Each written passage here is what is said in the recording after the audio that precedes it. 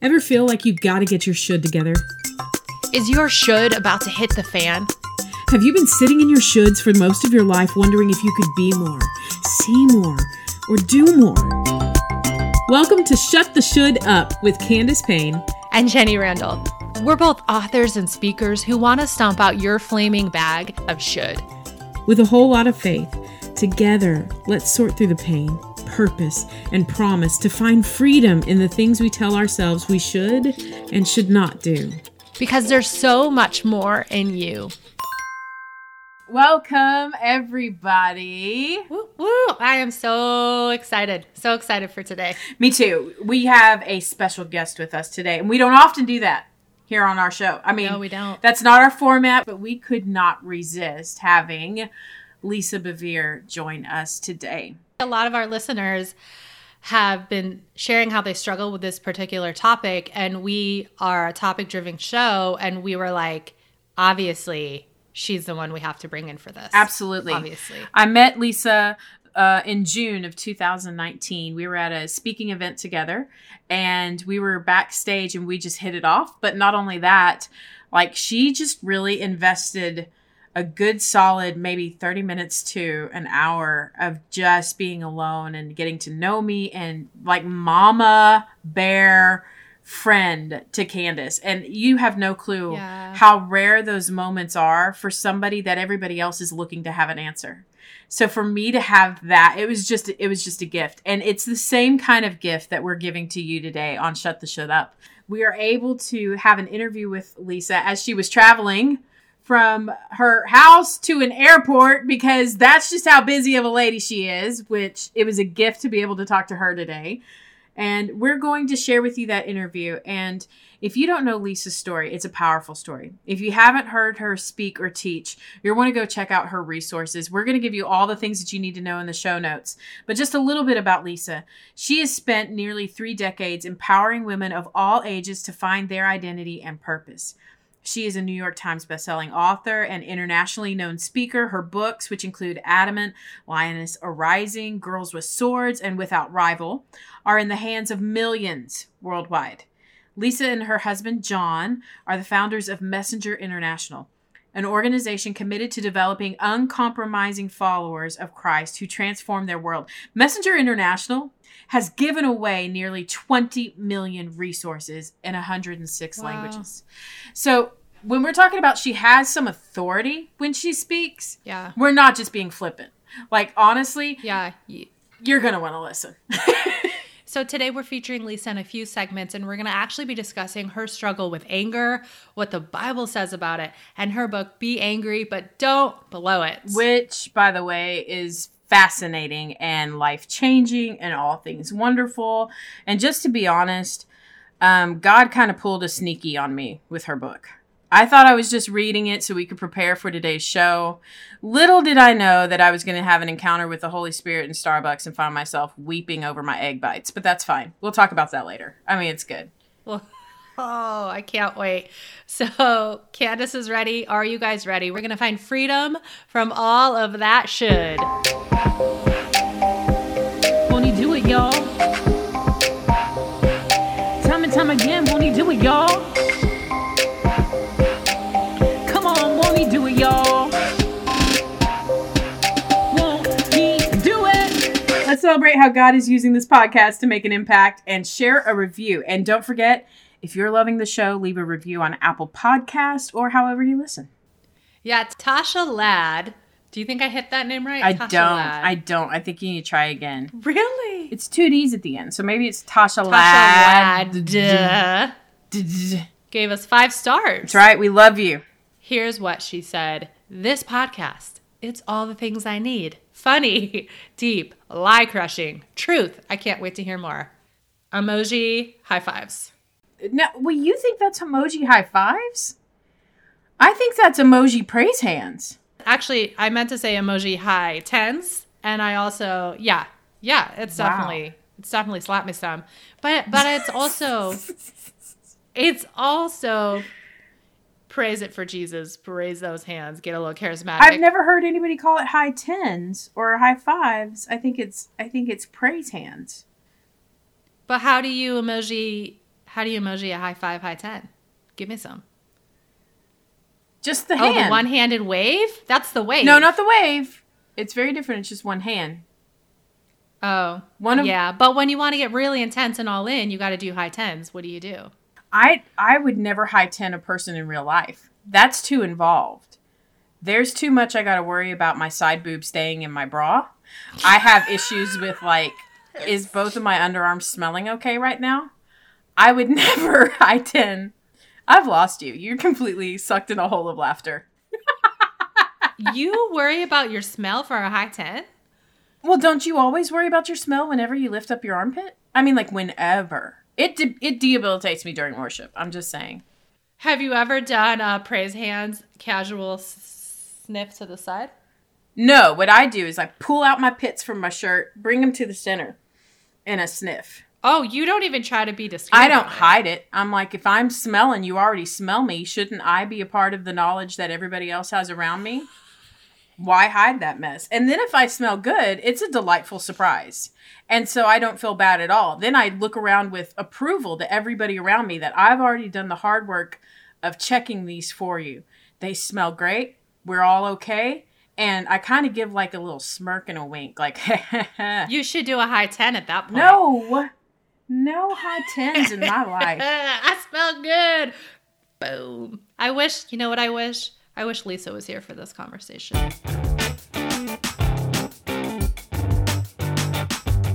You called in with your questions. You shared with us your shoulds.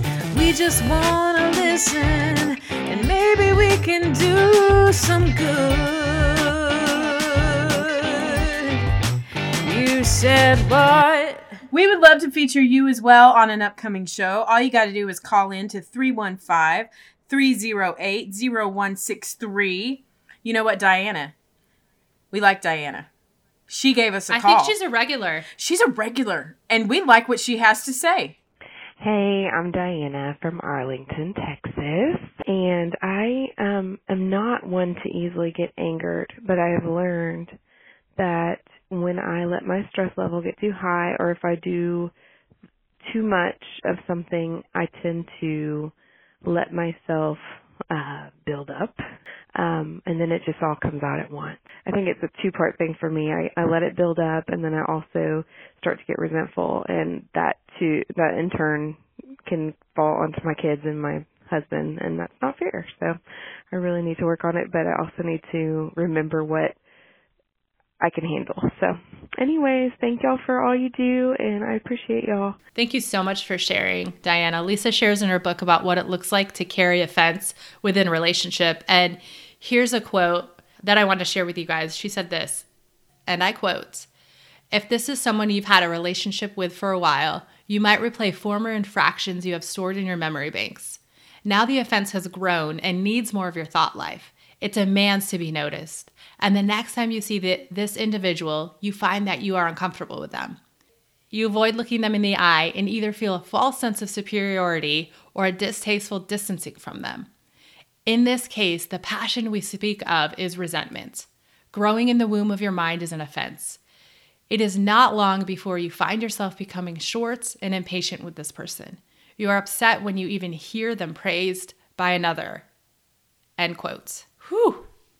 You know, I think this is a topic that is vital to discuss, but I'm just going to tell you, this hit me deep. Like, this came from chapter 6 of her book, Be Angry, But Don't Blow It. We all know somebody that has an offense against us, but it's what you do with that leads to bitterness and resentment and eventually unforgiveness. Yeah. And I tell you, unforgiveness leads to so much graver things in our spiritual lives than we even understand the consequence of. And I love what she says in Be Angry But Don't Blow It. It's page 53 of her book. I mean, I want to get that specific because I want people to really check this out. Bitterness holds us captive to sin. Because of unresolved offenses, we will attempt to use the precious things of God to validate ourselves rather than to equip others. We will inadvertently mix the precious with the vile. The pure and precious may enter our heart, but it is soon defiled and polluted by the root of bitterness that resides therein. The grace of God is twisted into a license to sin instead of an empowerment to walk in obedience. And so here we have a caller calling in saying, I have this issue and I'm wondering, and Lisa, I'm telling you, y'all, she hits the nail on the head when she talks about what happens inside of your heart that you need to guard. Proverbs 4:23, it tells us so clearly, above all else, guard your heart because it is the wellspring of life. And if you find your heart unguarded in your relationships when somebody wrongs you, and listen, in my case, and in many people's cases, you can be justified in what the wrong is. Yeah.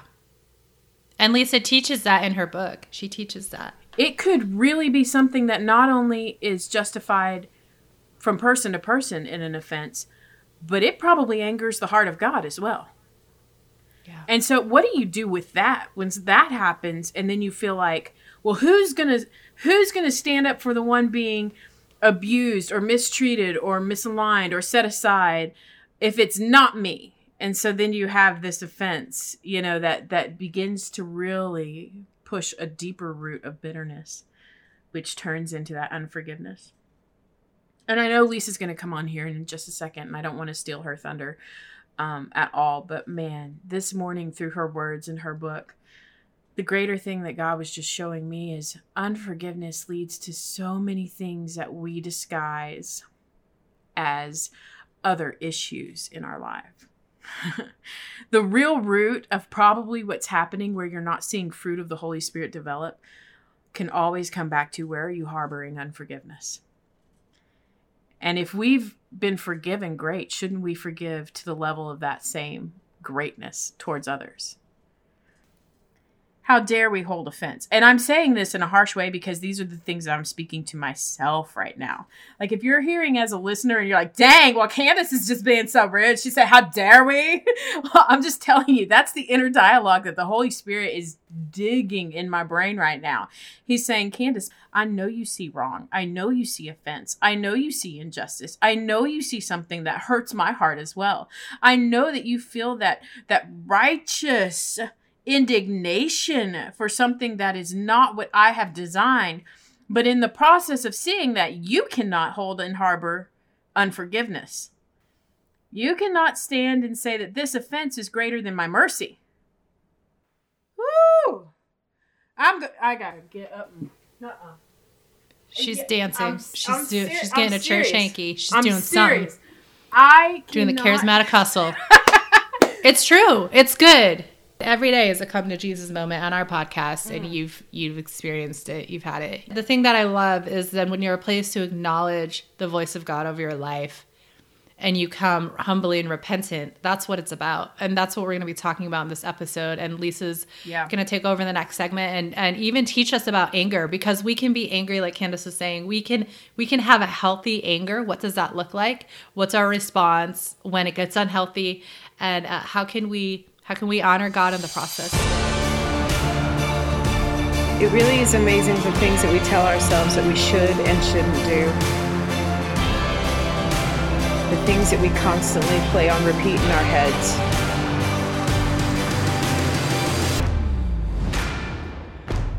Come on now.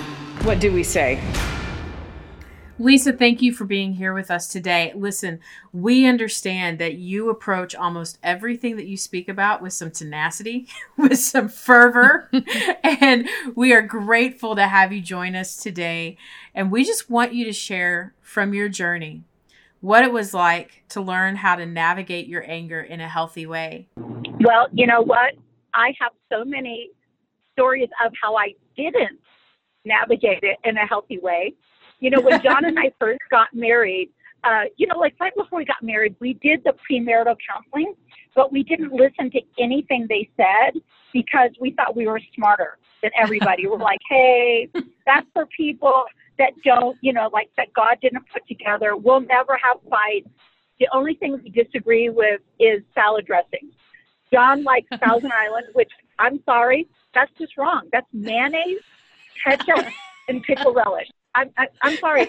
No Italian, no self-respecting Italian should like Thousand Island. So I said, you know what? It'll be a matter of time, and I will be able to sway him into liking vinegar and oil.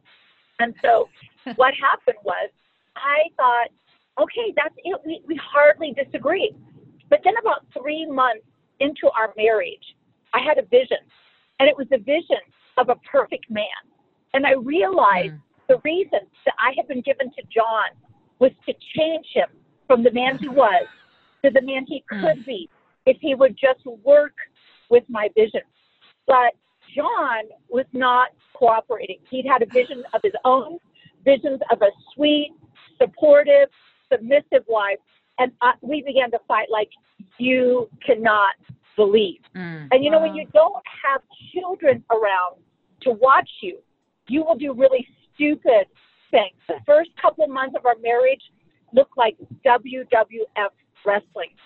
I remember John blocked me from leaving a room, and I thought, that's it. I backed up as far as I could.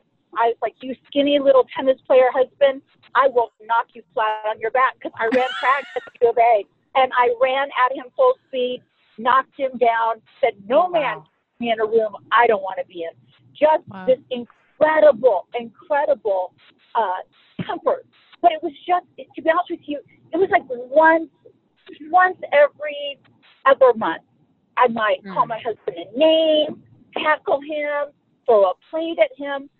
But then I began to pray this dangerous prayer. I remember it was New Year's Eve of 1988. I was a pastor's wife. I thought, you know what? I've arrived. I mean, God is happy with me. I'm sitting on the front row. There's probably 2 things wrong with my life. So I remember it was old school worship. Take me into the Holy of Holies. Take me in by the blood of the Lamb. Take me in by take the coal, cleanse the lips. Here I am. And I actually thought, you know what? I'll go to bed. Angel will probably show up, tap me on the shoulder, put a coal on my lips, and I will be perfect. But Candace, that started a nightmare for me, because now it wasn't like every other month. It was every month. And my husband was like, I think premenstrual tension is a real thing. Then it went from every month to like twice a month. And then I decided, well, we're youth pastors. Probably all the witches in Orlando are praying against us, and we are under spiritual attack. I had this incredible list of reasons of why I would get angry. And I would have fights with my husband, and he would say, why are you so upset? And I would say, you know why. And I would say, you know why, because I actually didn't know why. I would wake up and I would feel like I had a volcano going off inside of me.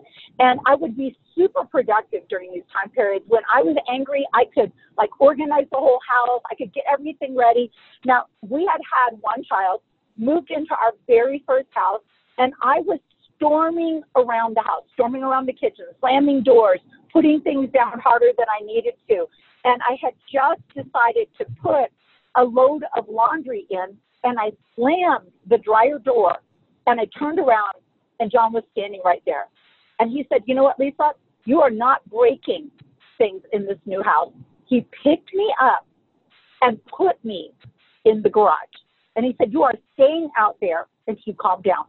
Well, I guess you could imagine that would have the opposite effect of calming down. I was like, what the heck? So I went to the front door, rang the doorbell, ding dong, ding dong, ding dong, ding dong.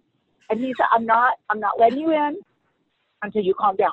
And I said, all right, I'm going to go to the neighbors and I'm going to tell them that you locked me in the garage. And he was like, go ahead, because he knew I wouldn't do it. So I went back to the garage, and we had boxes out there. And so I thought, fine, okay, I'm in this garage. I want to be in this garage. He's going to have to come and ask me to come back in. So I start unpacking boxes. I'm going through different things. And then I realized it's been like an hour, and he hasn't gotten me. And I think, wait a minute. Now, what if every time I get upset, my husband locks me in the garage?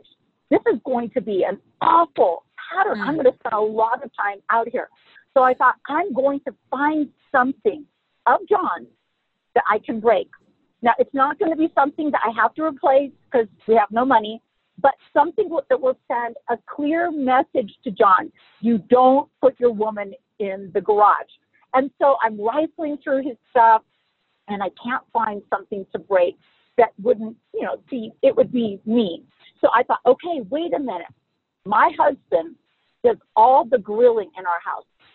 I'm going to take a hammer to the lid of the grill, put a dent in it, and this way, every time John goes to grill, he'll say, whoa, that woman is strong. I'm not going to mess with her. And as soon as I was, pulling back my arm, going to hit the grill, when I heard the Holy Spirit say, if you hit this grill, it will be you doing it. It is not the witches. It is not your Sicilian.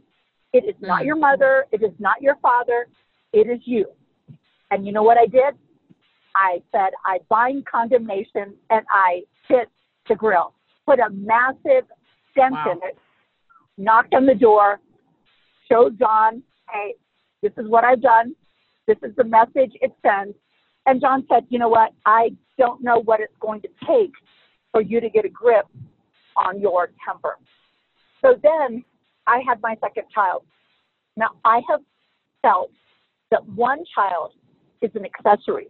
You take them up, you dress them up, they behave well. It's all a trick to get you to have more children. When I had the second son, I thought, I will never brush my teeth before noon again. What was I thinking? And my husband was a youth pastor. We had one car. He would leave with it every single morning and wave goodbye to me. And I would say, pray for the safety of your children. He'd be like, you're going to be okay. But he would come home, and every single day I would be standing there with my nursing flaps down, a spank spoon in my hand, the house in a mess. And my husband would say, what did you do all day? And I would say, I don't know, but I was busy. And so every day I felt like I was flunking a test. Now, my firstborn, who had always been perfect about going down for a nap, once I had the second child, he was like, I can't do that for you anymore. There might be something happening that I might miss. You might be kissing the baby. It's got to all be equal. You kiss the baby, you got to kiss me. Everything has to be under my jurisdiction as the firstborn. And so now my son wouldn't go down for a nap. And it was back in the day when we were trapped on the phone. There was no such thing as a portable phone. And I had a listed phone number as a pastor's wife. And so people were calling me for prayer. People were calling me with their problems. And my son would hear the phone, know I was trapped in the kitchen, get off his bed, and just run amok. And I would be standing there outside of the kitchen, stomping my foot, waving a spank spoon, like, get back in your room. And he would just wave right back at me, like, I see your hand, but I'm not going anywhere. So I remember one day he came down the stairs, and I came up to meet him, and I no longer saw a child. I saw an enemy. I thought, this is the one who is keeping me from getting anything done. I went into his room. I looked around, and I thought, what can I do so he doesn't get off his bed? And I heard, lift him up eye level, slam him into the wall, and put him down on the bed. That's what you need to do. And Candace, I lifted my son up eye level, and then I saw something I'd never seen before. He was not afraid of what I was going to do, because he had no idea what I was going to do. He was afraid of me. And when I saw the fear in my son's eyes, I remembered my own, growing up in a physically and emotionally abusive household.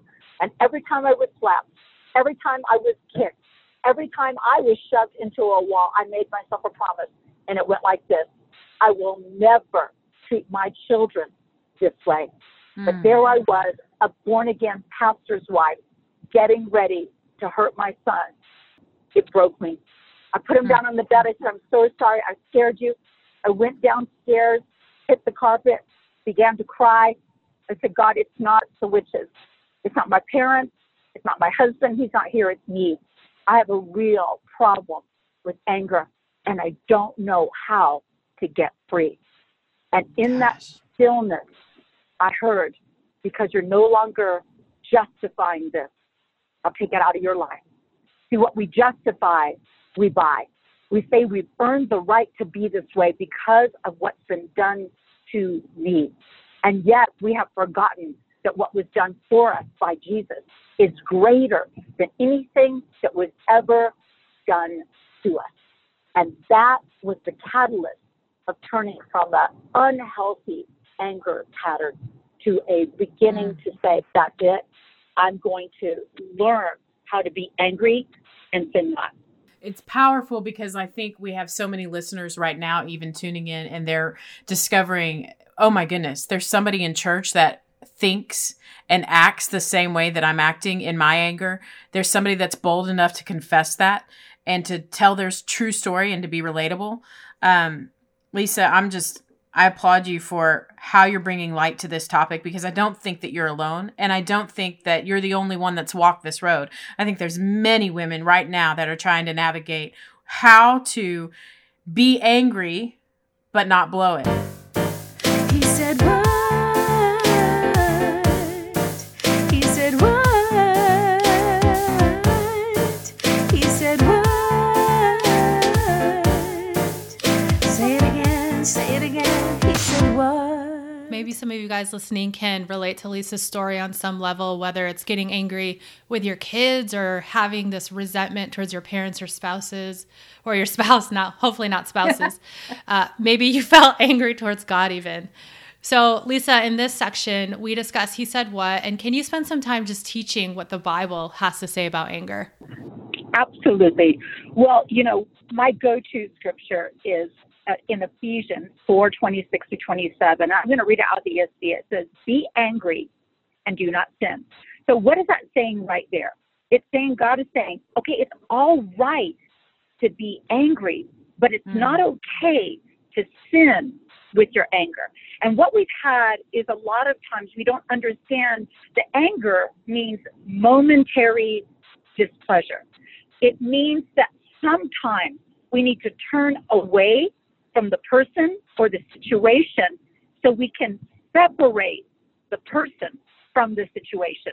Like when I would fight with John, I didn't understand what it was like to be angry and sin not, because my family, when we were angry, we attacked people's character instead of the problem. So be angry and sin not isn't going to say, oh, I'm not angry that you just did that to me. It's going to actually acknowledge, hey, that stinks. Now we need to talk about how we're going to move to a constructive solution.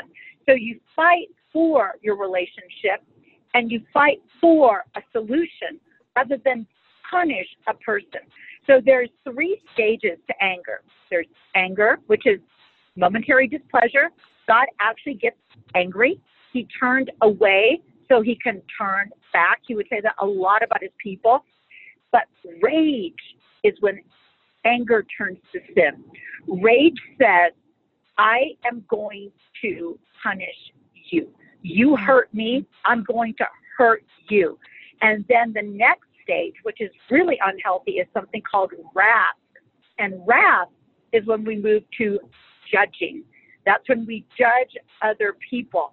And, again, I think that I could have been Deborah. I would have loved to have the job of sitting under a palm tree and judging. But that is not what we're supposed to do. Judging, when you judge somebody else, a lot of times you say, they're not going to change, so I don't have to be reconciled to them. And God is saying to us, is that what you want me to say about you? Because the kind of mercy we sow, or the lack of mercy we sow, is what we see back in our own life. So we want to be angry, but we don't want to sin. So in our anger, do not sin, which sometimes for me means when I'm angry, I don't go on social media. When I'm angry, I don't do posts. When I'm angry, I know. I put myself in timeout. I'm like, you cannot be in contact with other humans because you will sin. If you're alone in your anger, you can just sing in your car and get through it. So be angry and do not sin. And then I love it. It says, do not let the sun go down on your anger. Why? Because when we do, it gives an opportunity to the devil. It says, do not let the sun go down on your anger and give no opportunity to the devil. Now, when John and I were first married, John is very black and white. And so if we were having a fight, John would flip on the lights, rip off the covers and said, hey, hey, we are going to make this right. We are not letting the sun go down on our wrath. But I would say, hey, theologically, you are incorrect because we started to fight when it was dark out. So I have until sundown tomorrow to make it right with you. But you know that didn't go well at all, because when you go to bed angry with your spouse, you wake up even more angry. Yeah. You know, like their foot wanders over to your side of the bed. You're like, get that foot off of, get it away, get it away. Yep. I forgive you by faith. What is that even supposed to mean? So I had to say, nope, Lisa, you're going to have to make it right. And sometimes making it right is, I love you, I'm for us, we disagree. Because you can't control or make somebody see something your way. That's manipulation. So that's also sinning in your anger. When you punish people, give them the silent treatment, take their foot away, refuse to forgive them except by faith, which is stupid.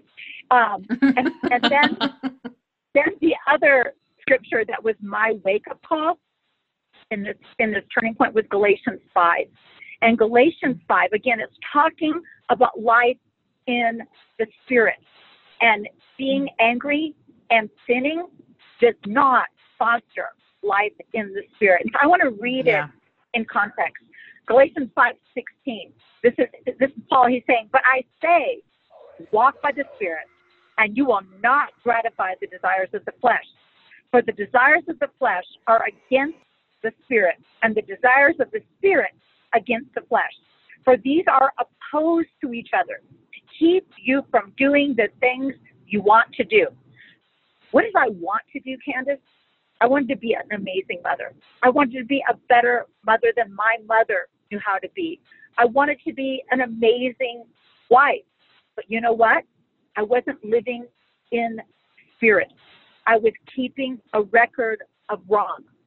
Love doesn't keep a record of wrongs. When we live in the Spirit, we act like Jesus. We forgive. We understand that because His mercy for us is new every morning, we give other people new mercy every morning. Justifying and blaming others puts us back under the law. And then it goes on in Galatians. This is, but if you are led by the Spirit, you are not under the law. Now the works of the flesh, here we go, are evident.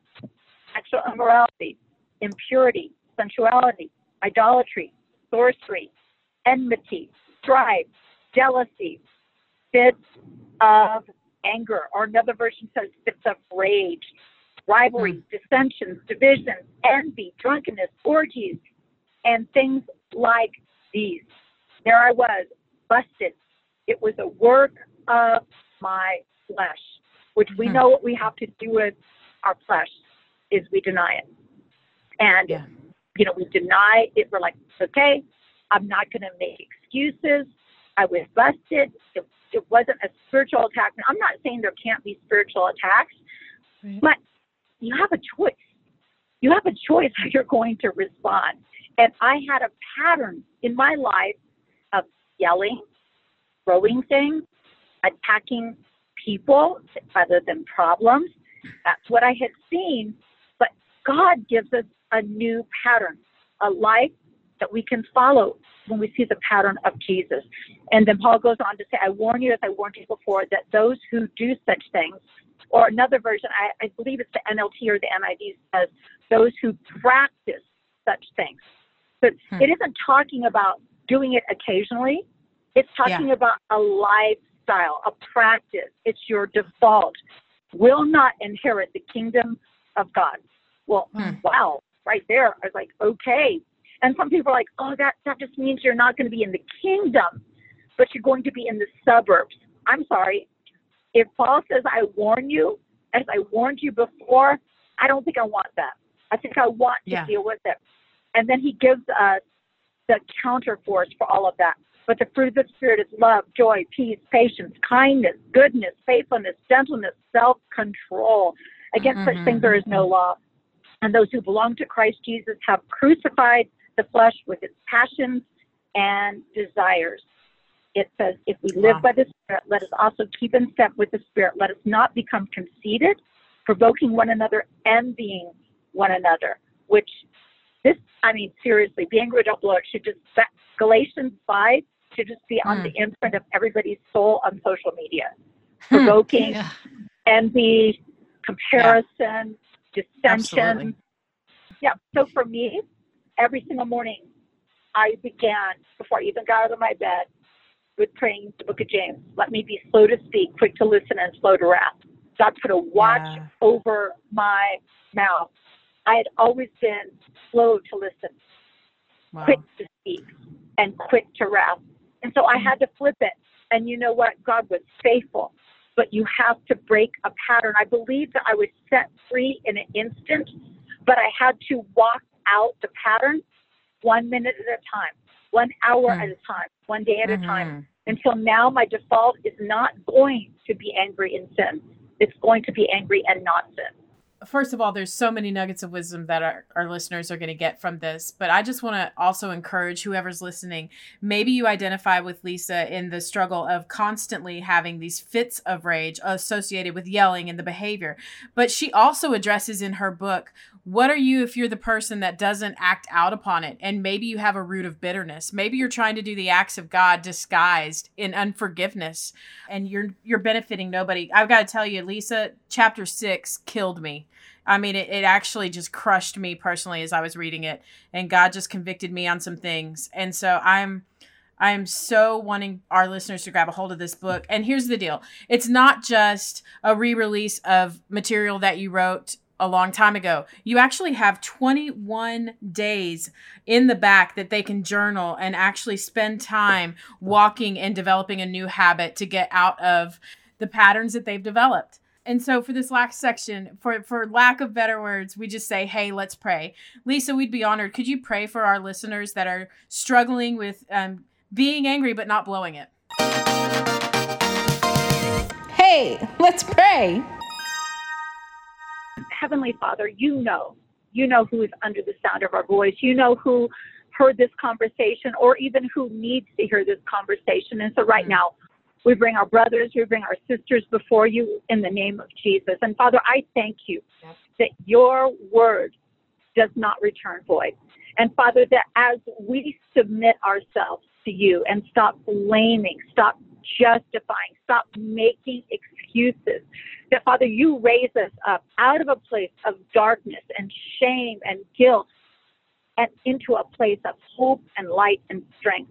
So, Father, right now, I thank you for truth in our inner parts. Father, I thank you for the people that are out there, that they've actually swallowed their anger, that it's actually become physical for them, that they have stomach problems, that they have pain in their body, because when anger is not allowed to be expressed in a healthy way, it is expressed in a destructive way. And, Father, for them, it's gotten physical. So I speak to the storm that they actually have right now in their body. And I thank you for peace in that storm. And then I speak to the people who are like me that stormed around and threw their world into chaos. I speak hope.